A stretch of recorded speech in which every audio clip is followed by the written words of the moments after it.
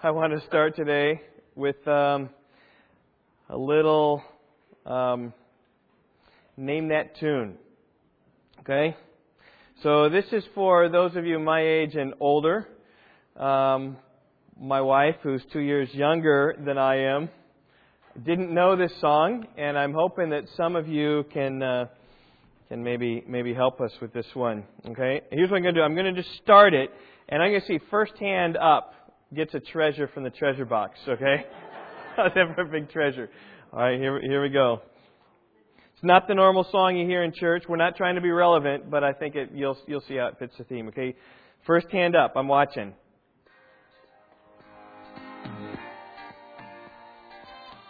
Hey, Darcy. Rock the boat. Here we go. Am I on here? Yeah, I'm here. How many of you know this? You can raise your hand. Does this kind of take you back to when you're in high school?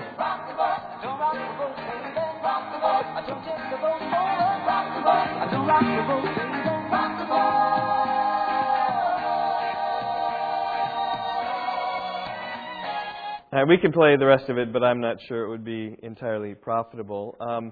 Dirk, you probably have not heard that song? No, Dirk grew up in Germany. Whenever we do these like American culture things, he's always like way out in left field, but that's okay. Don't rock the boat. Who wrote that song? Does anyone know who wrote the song? Yeah, you got it. Look at this. Yeah, those guys right there, those cool guys. The Hughes Corporation wrote the song in 1973. By 1974, it's played in the New York discos, and it was top of the charts in July of 1974. I remember hearing the song. It gives a snippet of a relationship using the imagery of a boat ride. Initially, the relationship's going really well. Ever since our voyage began, your touch has thrilled me like the rush of wind. Your arms have held me safe from a rolling sea. There's always been a quiet place to harbor you and me. Our love is like a ship on the ocean. We've been sailing with a cargo full of love and devotion. And yet, like all songs, relationships and songs hit some difficult, tumultuous times. And thus the refrain, I'd like to know where you got the notion. I'd like to know where you got the notion to rock the boat. Don't rock the boat, baby. Rock the boat. Don't tip the boat over. So you can almost see it's the relationship's going well. They say, no, but you're shaking it up. And I want to know where you got that. I don't want it to be shaken up. So please, don't tip the boat. Don't tip our relationship. Let's restore this relationship back to where it was, like a ship on the ocean. My message this morning is entitled, Rocking the Boat. From Mark chapter 2, verses 18 through chapter 3, verse 6. If you haven't done so, you can open your Bibles there. We see Jesus doing this in the text. He is rocking the boat. He's upsetting the religious establishment of the day, and those in the boat are not happy. If the Hughes Corporation existed in the days of the Pharisees, maybe the Pharisees would have sung this song to Jesus. We'd like to know, Jesus, where you got the notion. We'd like to know where you got the notion to rock the boat. Don't rock the boat. Don't tip this boat over. And a lot of reasons for this, because the Pharisees had a good thing going on. They were the head of the religious establishment of the day, and Jesus was coming in and rocking it. Now, initially in the ministry of Jesus, things were going well. People adored Him. They were amazed at Him, following after Him. The crowds were bringing all who were ill, and Jesus was healing them. Maybe you remember my message a few weeks back is entitled The Honeymoon. Right, that honeymoon stage in the life of Jesus when everything was going well, but it lasted for a chapter in Mark's Gospel because they start to go down from there. And in chapter 2, we see that things taking a turn for the worse in this relationship between Jesus and the religious establishment of the day, which is actually better because we're on Jesus' side, not on the Pharisees' side, but their relationship began to get a bit rocky. 2 stories. We started with the paralytic healed. Jesus said, my son, your sins are forgiven. And the Pharisees accused Him of blasphemy.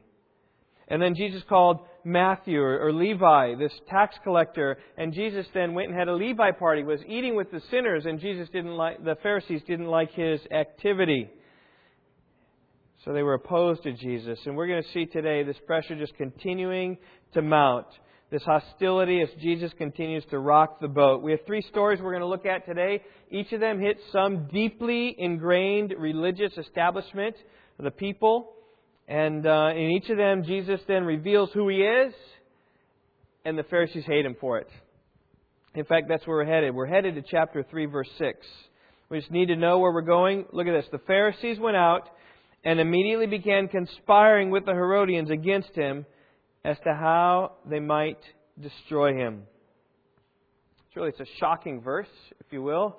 Shocking because the Herodians and the Pharisees were far from friends. They were on opposite sides of the religious spectrum. They were on opposite sides of the political spectrum. So you can think today, think Democrat and Republican. But don't think the mild Democrat and Republican. Think about the extremes. The conservative Republican and the liberal Democrat. That's who these Pharisees and Herodians were. They were as far away as you could get from any of them. The Pharisees were conservative.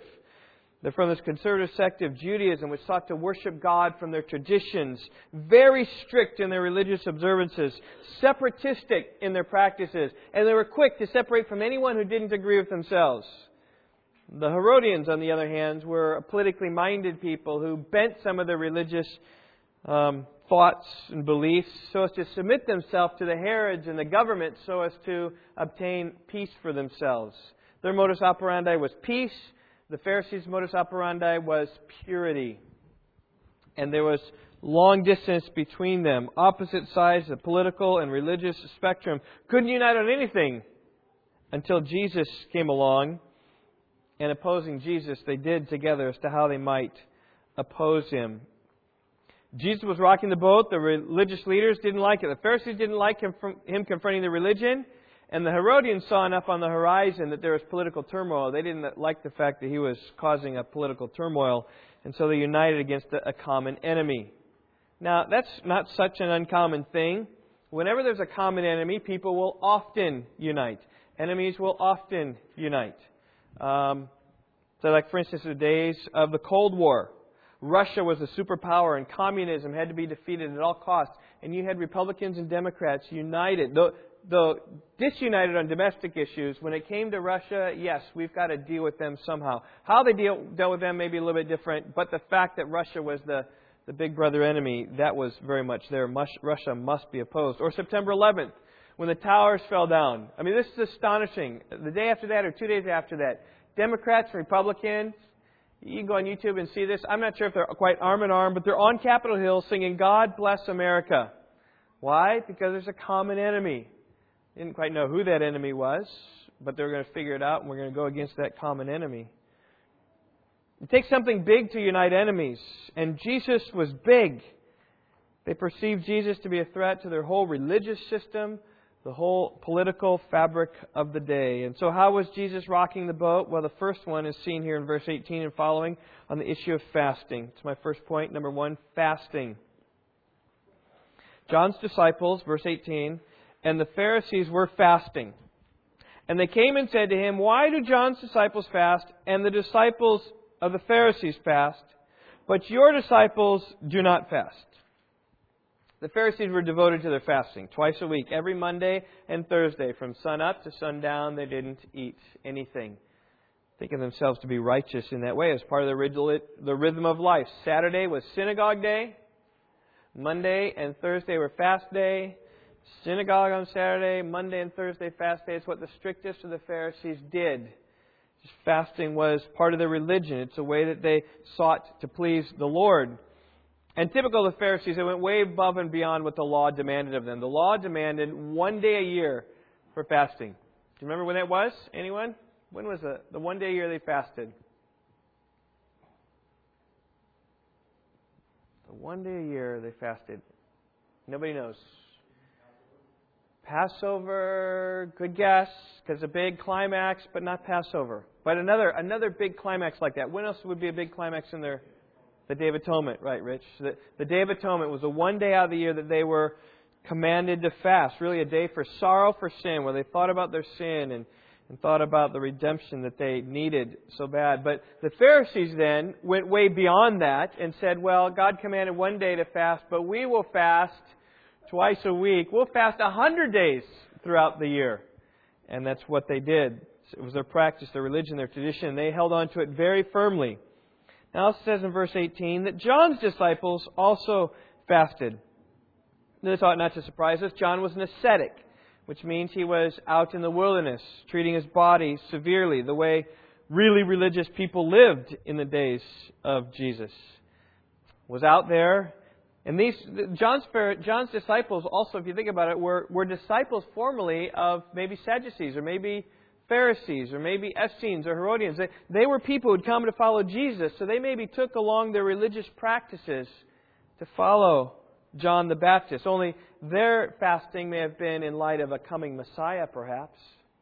But they were probably fasting too. The rigors of the religion were very much the same, probably.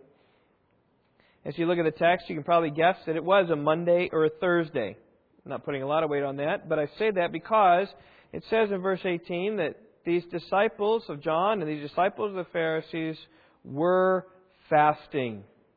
That is, they were in the midst. They were fasting even at that very moment. But Jesus, at that very moment, was feasting. If you look back up in verse 16, the scribes of the Pharisees saw that Jesus was eating with the sinners and tax collectors. And they were fasting, and their stomachs were empty and his were full. And they wanted to know why his was full and theirs was empty. And that's really the question of verse 18. In typical Jesus, He answers a question with a question, which, by the way, we'll see in every story. Some confrontation comes up. Some confrontation comes. Jesus will ask a question. They won't have a good answer to the question, but the question sheds light on what the reality is. Jesus said this in verse 19. While the bridegroom is with them, the attendants of the bridegroom cannot fast. Can they? I love weddings. Because at weddings, everybody is happy. It's a time of feasting and merrymaking, joy and celebration. A man and woman planning this event for months. All their guests have arrived. All the festivities have been prepared. Everything is there. The table has been set. And now's the time to party. It's the last time you're going to want to institute a feast. Is at a wedding festival. And Jesus is simply saying here, it's totally inappropriate for His disciples to fast because I, the bridegroom, am here. Remember Mark chapter 1, verse 15, the time is fulfilled, the kingdom of God is at hand, repent and believe in the gospel. The kingdom was there because Jesus, the King, was there with them. And so likewise here, Jesus is the bridegroom, and He is right there, and they can't fast. That would make no sense. Jesus here is revealing slowly who He is. He calls Himself the bridegroom. Now that may have some allusions to the fact of the picture of the body of Christ and the bride of Christ in Ephesians 5. It may have some allusions also to the end of time, Revelation 19, when they have the marriage supper of the Lamb, where Jesus is married to the Lamb and they have the feast there. It may be that. It may not. Maybe it's just a simple illustration. A time of feasting is not a time for fasting. But here's the key thing is you need to know from Jesus' question here in verse 19. Is that the presence of Jesus is capable of changing the entire religious practice of the day. Think about that. Jesus is saying this. While the bridegroom is there, they can't fast. Jesus is saying this. While I am here, this fasting stuff that you guys do makes no sense at all. Meaning that my presence here changes all of your religious practices. Think about the audacity of that claim. When I'm around, no reason to fast because I'm the life of the party in some sense, he's saying. He's claiming authority. He is rubbing against a long-held tradition of the elders, setting himself above the Jew of the day, setting himself above all the rabbis of the past who wrote the Talmud, from which they get all this fasting requirements. He was rocking the boat. That's not that Jesus was opposed to fasting. He says in verse 19, the day will come. So long as they have the bridegroom there with them, they cannot fast. But the days will come when the bridegroom is taken away from them, and then they will fast in that day. When the bridegroom leaves, when I'm gone, fasting is appropriate, is what he's saying. But not when I'm here. I hope you even see the largeness of that claim of Jesus setting Himself up above so many religious authorities in that day. And here even we see a little bit of an insight into when fasting is appropriate. Fasting isn't appropriate for times of joy. Fasting is appropriate for times of sorrow. That's why the Day of Atonement is a perfect day for the fasting to take place. It's a day of sorrow when they remember their sin. Fasting is for days of repentance. Fasting is for days of difficulty. It's for a day of desperation.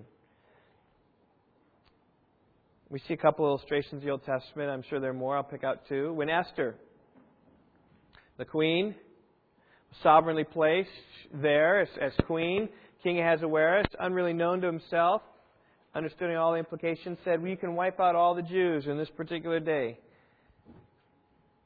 And Esther, being a Jew, was called by her uncle Mordecai to go in and talk with the king. And she was desperate, and she said, go, Mordecai, you assemble all the Jews, and for 3 days and 3 nights you have them fast for me when I go into the presence of the king. And I will fast, and also my maidens will fast. And when I go to the king, which is not according to the law, but if I go in, if I perish, I perish.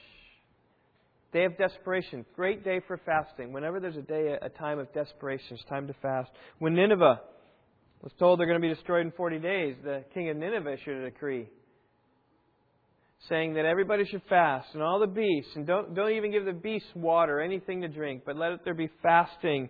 Let's be covered with sackcloth. Let's call on God earnestly and turn from our wicked ways, and maybe God will hear us. Totally appropriate time for fasting when they see their sin and are acknowledging that and confessing that, fasting before the Lord. There are times today you might lose your job. Those are good days for fasting. When you have a prodigal son who's off pursuing the ways of the world, that's a good day for fasting, seeking the Lord. When your marriage is in shambles, a good day to fast. When you're longing for your spouse to come back, it's a good day for ministry preparation. You're seeking an extraordinary blessing of the Lord or guidance from the Lord, or you don't know what to do. You seek the Lord and fast and pray. It's what the early leaders of Acts did.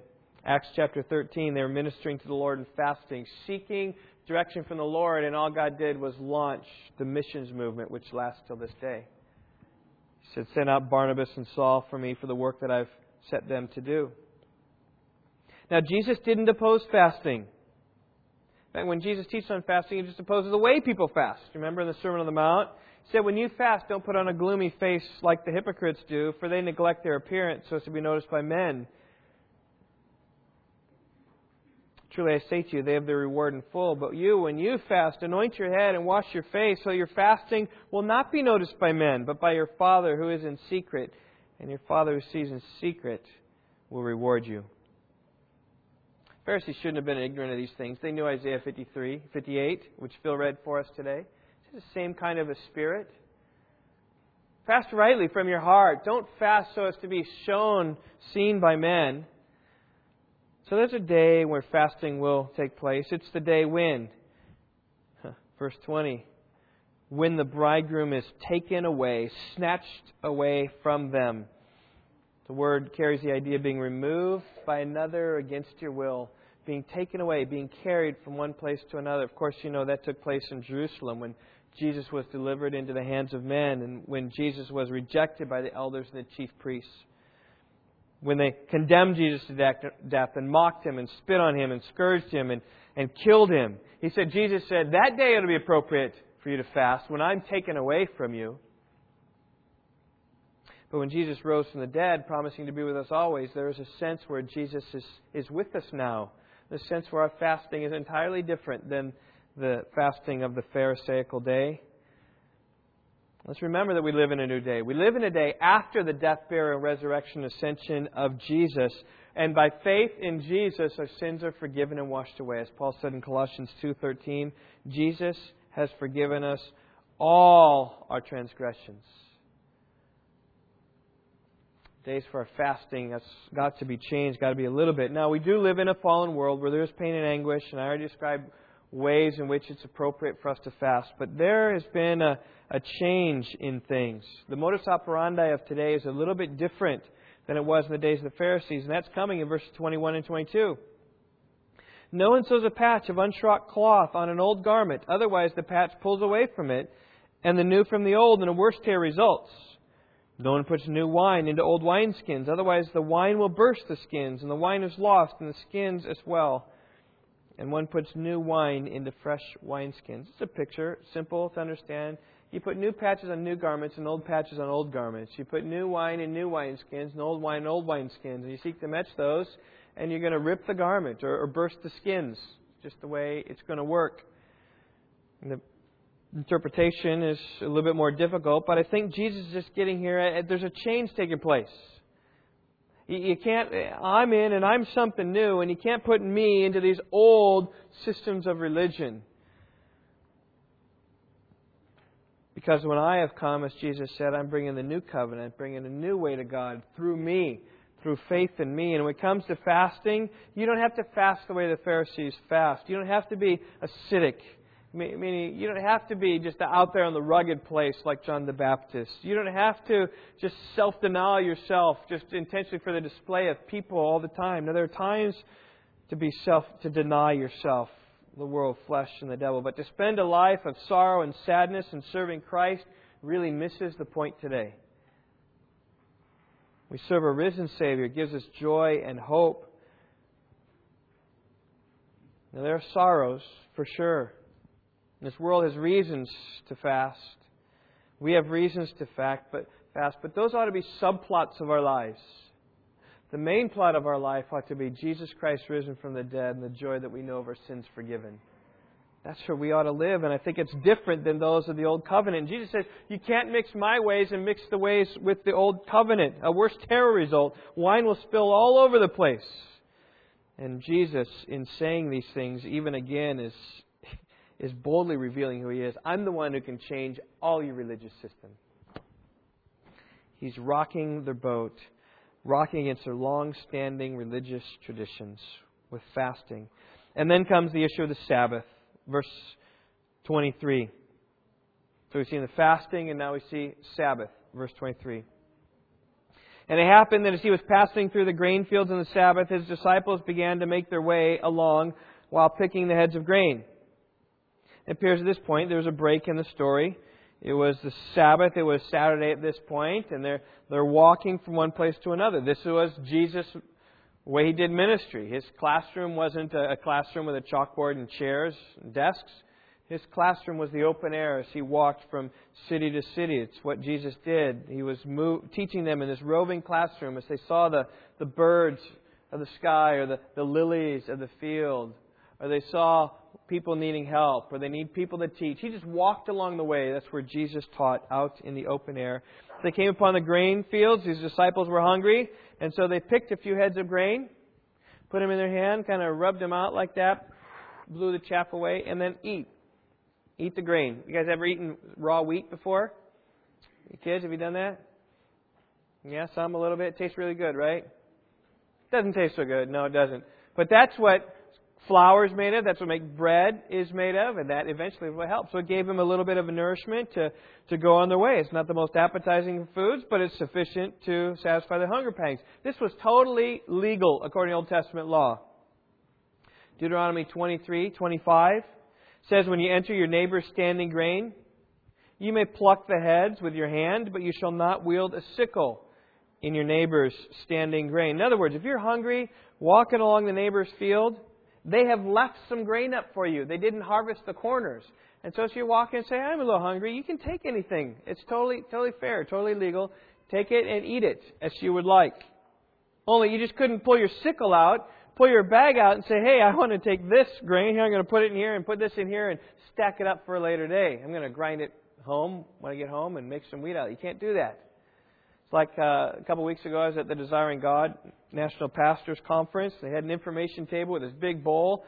I'm guessing it's about this big and pretty flat. And it had breath mints in it. It had peppermint mints and had some Lifesaver mints, which is wonderful. And if anybody who walked by could just take one and pop it in their mouth, and certainly some people needed them. And so it was good for the whole camaraderie of everybody. You could take some and eat them. But they didn't want you to open your bag and say, and start putting all this candy in there for later. I got kids. I got a lot of kids. I got all these kids at church. I got a treasure box I need to fill. You won't mind, will you?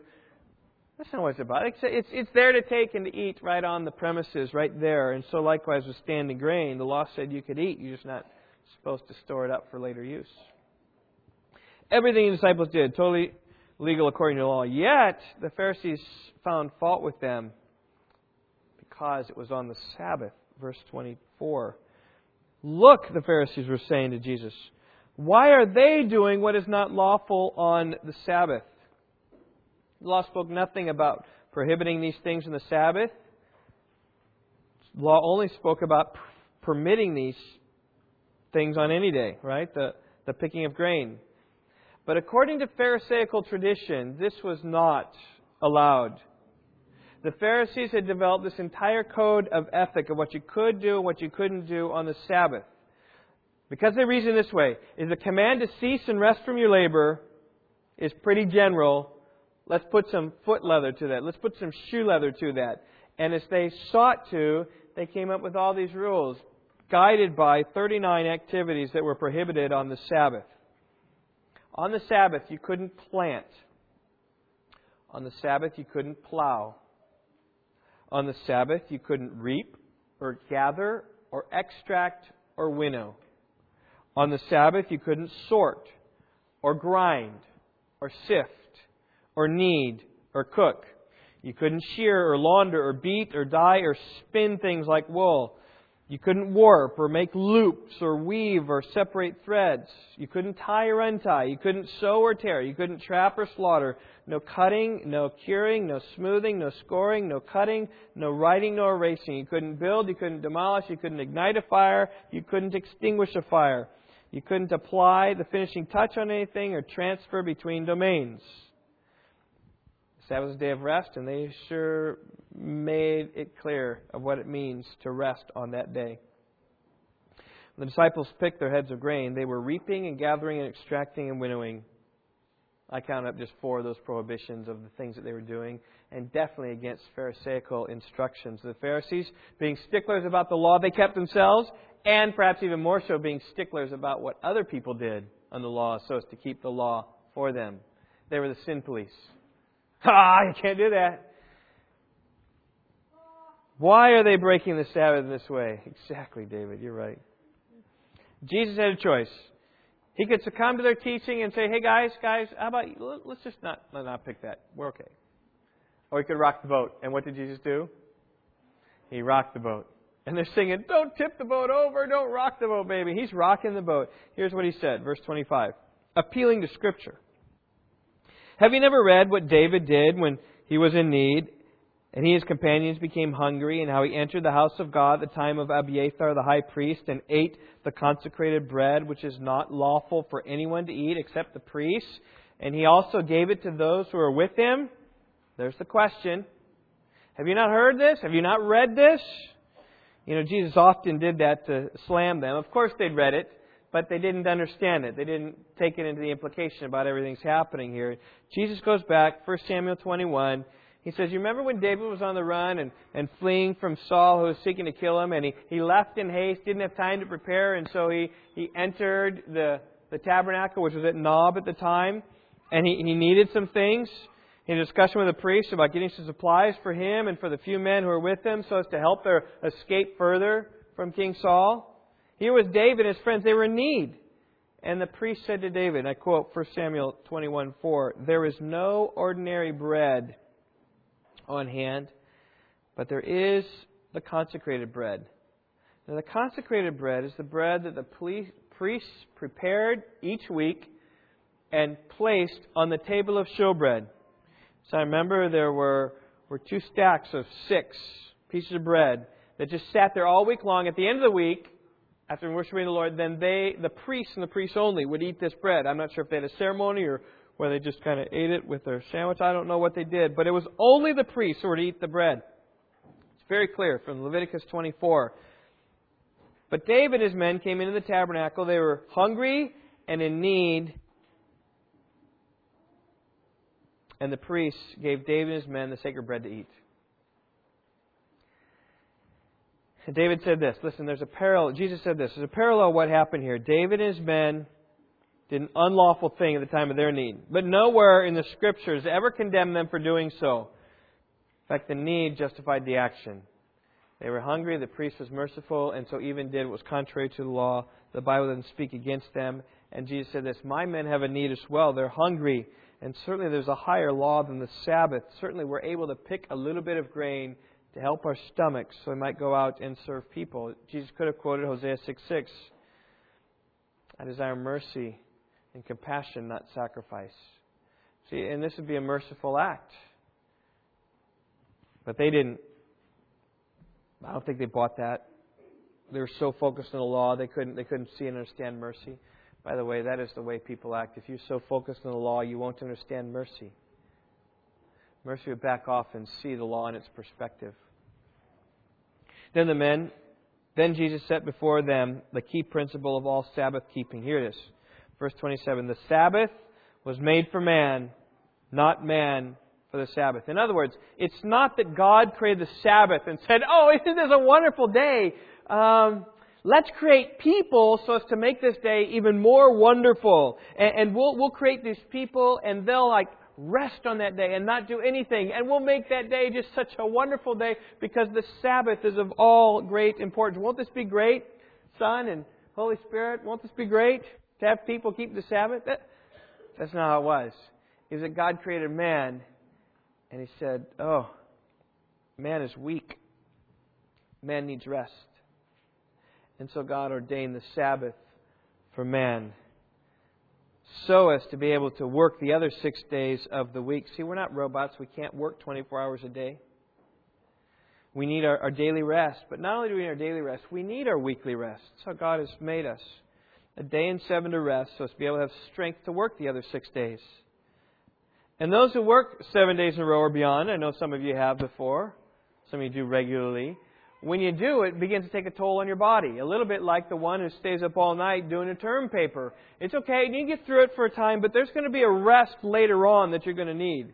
And someone who presses on beyond 7 days, 8 days, 12 days, 15 days, or what was it one time? Jerry, 32 days or something?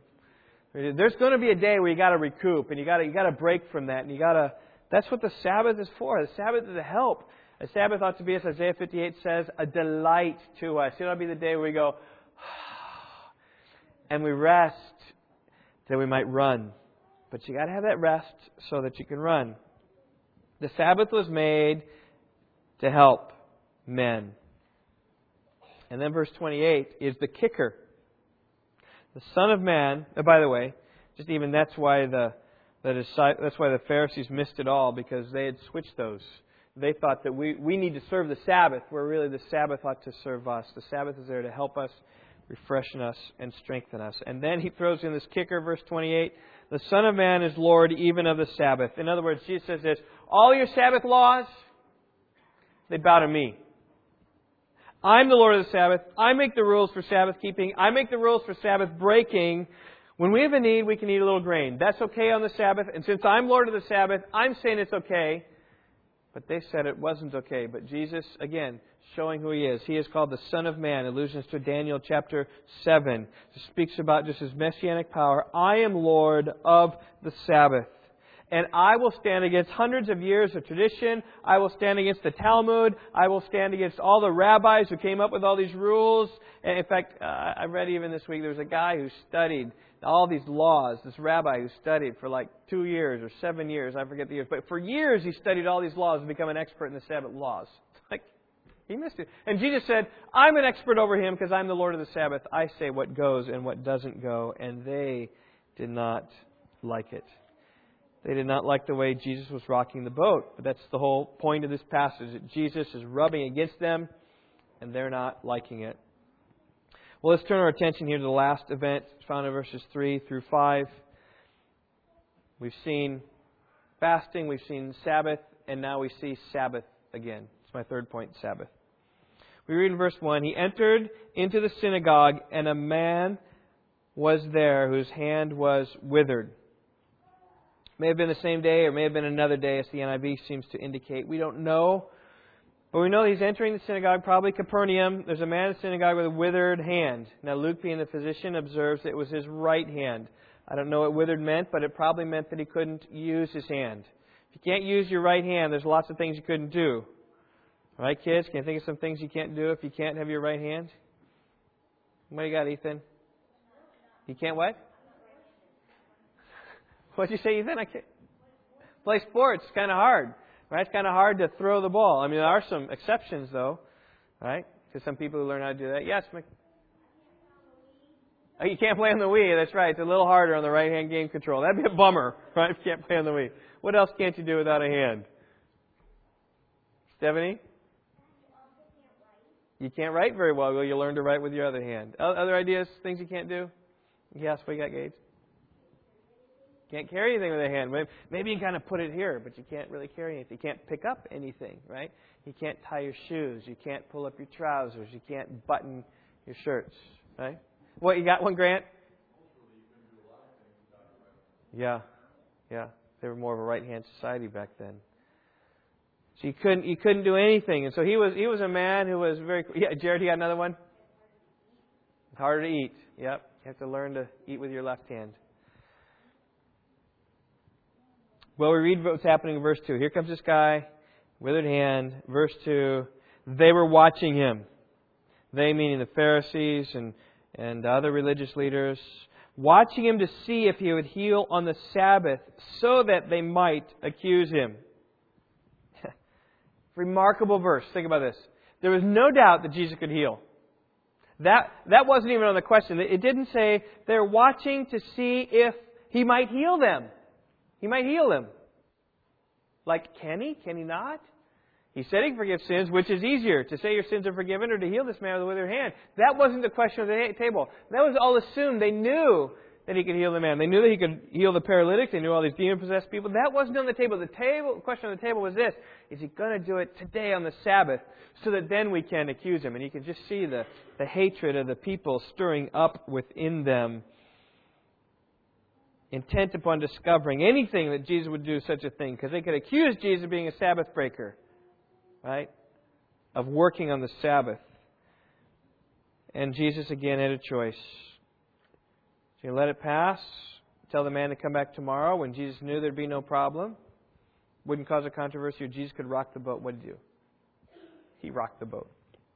He said to the man, verse 3, get up and come forward. And then here's his question. He asked to them, is it lawful to do good or do harm on the Sabbath, to save a life or to kill? Jesus brings a man in front of everyone, and Jesus asks a clarifying question, just like in chapter 2, verse 19. While the bridegroom is with them, the attendants of the bridegroom cannot fast, can they? Or verse 25 of chapter 2. Have you not read what David did when he was in need, and he and his companions became hungry? How he entered the tabernacle and took the showbread. It's only good for the priests, right? And here's the question again. Is it lawful to do good on the Sabbath? I trust you see the irony. Here, Jesus is among them doing good things. And they're trying to get him on a technicality. A technicality of the law. And I say that's what legalism does. Legalism will try to catch people on just the smallest minutiae of the law and miss the fact that he's going to change this man's life. Give him a right hand that can pick up things, that can tie, that can hold, that can carry. Totally transform this guy's life. Totally help this man's life. And yet they're angry at him. Kind of shows their whole preference about missing the purpose of the Sabbath. See, God instituted the Sabbath for our benefit, for our good, so that we might gain our strength, help us to work. Tim Keller said it great. He said this: the Sabbath is about restoring the diminished. Fundamentally, this is what the Sabbath is about. It's about replenishing the drained. It's about repairing the broken. To heal the man's shriveled hand is to do exactly what the Sabbath is all about. Yet because the leaders are so concerned that Sabbath regulations be observed, they don't want Jesus to heal this man. An incredible example of missing the forest for the trees. Their hearts are as shriveled as the man's hand. It's a great view. Their heart is as shriveled as the man's hand. And so there was silence. They didn't answer his question. It says at the end of verse 4, they kept silent. And Jesus, verse 5, after looking around at them with anger, grieved at the hardness of their heart. This is really the the heart of these three stories is that they all show the hardness of these Pharisees' hearts. Jesus is bringing joy to the disciples, so there's no longer need to fast in His presence, and the Pharisees say, no, we want to be gloomy instead. And Jesus gets a little bit of, has His disciples eat a little bit of granola along the way, and they said, no, we want them to go hungry. And now a man with a withered hand going to change his life. The Pharisees couldn't see the good that he was doing. They're ready to accuse Jesus. And it's rightly so that Jesus was angry. Rightly so, Jesus was angry at their hardness of their heart. Verse 5. Our fighter verse this week says the Lord is merciful and gracious and, who knows the next one? Slow to anger. Right? So what I'm looking for. It's merciful and gracious and slow to anger. God is slow to anger. And Jesus also is slow to anger. But when time after time after time after time after time after time of resisting Him with a paralytic and forgiveness of sins, resisting Him when He's going to the needy who need a physician, resisting Him when His disciples are just taking a little bit of food along the way, resisting Him when He's feasting, well, He's just had enough. It's kind of like the time has run out. He is angry with a righteous anger, every bit of righteous anger, because they had not understood God's heart. God desires mercy and not sacrifice. He's more concerned with the well-being of people than He is in keeping a religious code of ethics. And aren't you glad? Are you glad about that? That God's more concerned with people than He is with keeping a particular code of ethics? And that's why God calls us to love the Lord our God with all our heart, soul, mind, and strength. That's why God calls us to love our neighbor as ourselves. That's why the overriding characteristic of our church ought to be love. Love for people. Yes, God's Word. Yes, doctrine. Yes, emphasis upon the Bible. But let those things work themselves out in love, not in all the ways and all the things that we have to do to cross our I's and dot our T's so we'll be pleased with God. So God will be pleased with us. In fact, to do that even misses what Christianity is all about. There are many people who think that what they need to do is just do all these good things, all the righteous things, and they measure up, right? And as long as I fast on these days, as long as I read my Bible on this day, and as long as I go to church on this day, and as long as I do my family prayers on this day, and as long as I do this and that and that and that and that and that, as long as I serve in the nursery my time, as long as I whatever do all these things, then God is going to be really happy with me, and I'm going to be accepted in His sight. Isn't that going to be good? That is not Christianity. I was just talking even on the phone with someone this week who Stephen asked the question, how is it that you go to heaven? And the response you always get is what? Just be a good person. It's the wrong answer. It's not all about just being a good person. You know, these religious Pharisees, religion was everything to them. They believed that they had the key of getting right to God. It's amazing. God was right before them, and they missed it. And even they missed it, this miracle, when Jesus says, stretch out your hand, and He stretched it out, and His hand was restored. There was a pure revelation that it was God Himself who was right there in the midst. They merely needed to come to God by faith and believe in Jesus. And what did they do? They went to destroy God instead. They didn't realize that you don't need to do anything to get to God. You just need to respond to Jesus. But these Pharisees thought their obedience to the law was the key to pleasing God and be accepted by Him. And I just say, lest we go too quickly and say, poo-poo, look at those Pharisees. Look at how bad they were. Realize there's a Pharisaical dimension in all of our hearts as well. The tendency of our hearts is to think that God will look down on our obedience and will accept us because we're good. God will accept us because of all the great things that we did, all the great things that we do for Him, all the great ways that we serve Him. That's not the gospel. That's bad news, by the way. That is not good news. Good news says that God has brought the gospel of His Son. Jesus Christ has died for us. We merely look to Him, and all our sins are wiped away. And does it change us? Yeah, it changes us. And do we serve and help and give ourselves and spend to be spent? Yes, we do those things.